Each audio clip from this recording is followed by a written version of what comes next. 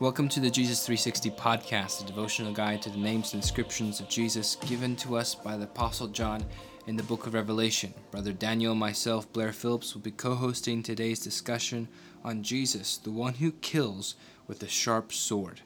And so we are in Revelation chapter 15.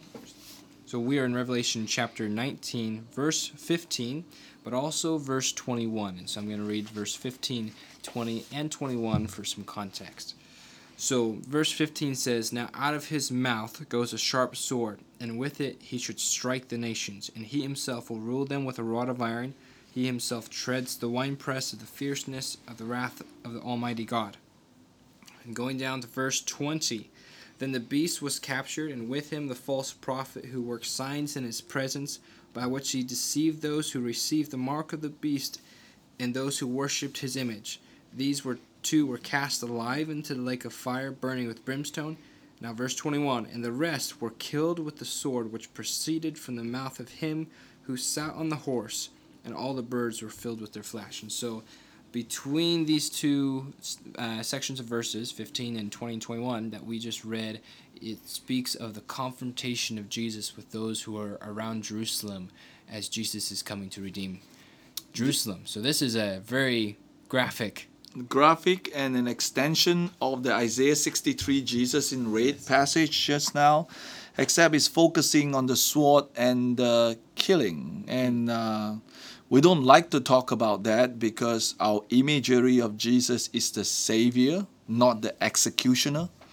But in this particular case, in Isaiah 66, actually verse 15 to 16, "For behold, the Lord will come with fire, and with his chariots like a whirlwind, to render his anger with fury, and his rebuke with flames of fire. And for by fire and by his sword the Lord will judge all flesh, and the slain of the Lord shall be many." That is terrifying, Blair. Yes. That the slain of the Lord is many. But at the same time, the word of God does not lie. The word of God testifies about the truth of the coming of the Lord Jesus Christ on the white horse, and his slain will be many, and he's going to do it with a sword. And in this particular case, we saw in Revelation 19, verse 15 and 16, the sword seems to come out from his mouth. So it's valid for some people to say, maybe metaphorically, that means the word of his mouth, the sword from his mouth. But at the same time, we saw in 2 Thessalonians chapter 2, verse 8 to 10, the scripture says, "Then the lawless one will be revealed," referring to the Antichrist, "and the Lord will consume with the breath of his mouth." Now, what is coming out from his mouth is a sword. The breath of his mouth is a ruach, the spirit. The spirit is the word of God coming out like a sword, slaying the Antichrist. I don't think it's just figuratively about the word of God as in the Bible. I think it's literally a word that has an effect of a sword that actually bring execution to the Antichrist, and also those that have pledged allegiance to the Antichrist, those who have the mark of the beast. And so he destroyed them with the brightness of his coming. There's much to say about this, but this is a very, very weighty and troubling passage. The phrase, "the slain of the Lord is many," caused me to almost lose my sleep over this, because while it is true, it is something that we as believers in Christ are not familiar with. We don't have the framework to deal with this kind of Jesus, but he is truly the Christ who is coming on the white horse. The same Christ that name is Word of God, the same Christ that's coming to marry the bride of Christ, the same Christ that's coming for the bride that's clothed with fine linen, the same Christ that is coming to be the King of Kings over all nations. But it's necessary for him to exercise speedy justice. Yeah, as you're saying, Brother Daniel, we have no right to treat the descriptions of Jesus that trouble us any different than those that cause our hearts to be more naturally prone to worship. Yeah, Romans chapter 8, I believe it is verse 11. It talks the goodness and the severity of God. We have to know both of them. And this is part of the expression of the severity of God. Yes.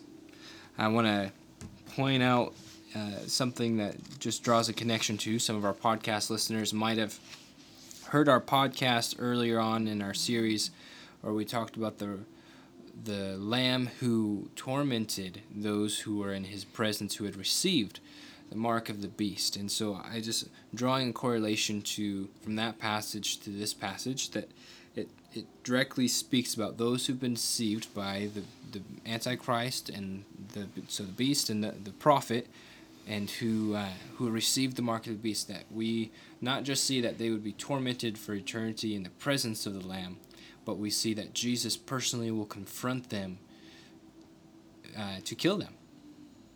Yes. And in a subsequent devotional, we will be encountering the Jesus who is personally getting into the winepress. So Jesus is not afraid to be associated with the phrase that the slain of the Lord is many. In fact, he declared it. He wants his believers to know who he is in the totality of who he is. But as believers, we're tempted sometimes to be embarrassed by that, to want to disassociate ourselves with that. Now, I want to just encourage our audience that what Jesus is not embarrassed about, let's not be embarrassed about. Very well said. And but this is going to be something that's hard for us to communicate. And when somebody pick up a verse like that, the slain of the Lord is many, is your God into violence? Oh, God is into justice. It's not about violence that he's focusing on, but if it's great wickedness and injustice ravaging the earth, he's going to put an end to it swiftly, and his methods will be very decisive. That's all we want to say. And so as we come to the Jesus whose mouth has a sharp sword that will kill the wicked, we have to understand that he is the one who has Peter in 2 Peter 2 has so clearly written, remember, that angels, they rebel and they are bound in darkness forever. Remember Noah. Sodom and Gomorrah. Remember Sodom and Gomorrah. So God has done it before, and he has done it in a decisive way to give the earth the second chance, third chance, fourth chance of renewal in order for the righteous to populate the earth. He will do it again in the last days as wickedness, lawlessness, and perdition and sinfulness reach the zenith in human expression. And the wheat and the tare will mature together. There will be a crescendo of even wickedness along with glory of the church, the glorious, victorious church on the earth. There will be a clash of great light and great darkness on the earth among human beings. And Jesus is not ashamed to get into the fray, because he's not ashamed to call us brethren. And this is how he has planned to reveal himself to all of humanity in the greatness of his glory. And it's important for us to not desensitize ourselves from that, and to prepare ourselves to know the Jesus who is, who was, and who is to come. Amen. So how do we pray this in the Jesus 360 prayer model? Yes, I would pray it this way. Lord Jesus, we thank you that you remind us from your word, all the way from the Old Testament to the book of Revelation, that you would come on the white horse and the slain of the Lord will be many. Yes. And because the slain of the Lord will be many, we must be instrument of deliverance, instrument of compassion now, even until the day of your appearings, preparing generations of people with the good news of the gospel, so that many more will pledge allegiance to you regardless the cost, and few will reject you. Father, we ask you, we know the response of the people towards you is the supernatural work of the Holy Spirit. It cannot be by just our good effort.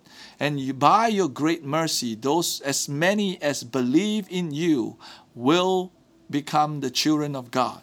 And with that, O Lord, we know that the slain of the Lord, though you prophesy, will be many, but it could be much worse without the gospel of salvation filling the earth from Jerusalem to the ends of the earth, until there is a witness in every nation, tribe, and tongue. So Lord, help us, O God, in our engagement in the gospel on a daily basis. Help us to pray, O God, in such a way that, Lord, speedy justice will be on the earth, knowing that you are the true judge. No one can judge better than you, and no one can see justice and mercy in perfect balance better than you. Thank you, Father. In Jesus' name we pray. Amen. Amen and amen. We want to thank you for joining us for this Jesus 360 podcast, and we look forward to you joining us next time as we continue on through the names and descriptions of Jesus in the book of Revelation. You satisfy my soul. You satisfy my soul. You satisfy my soul with your love. You satisfy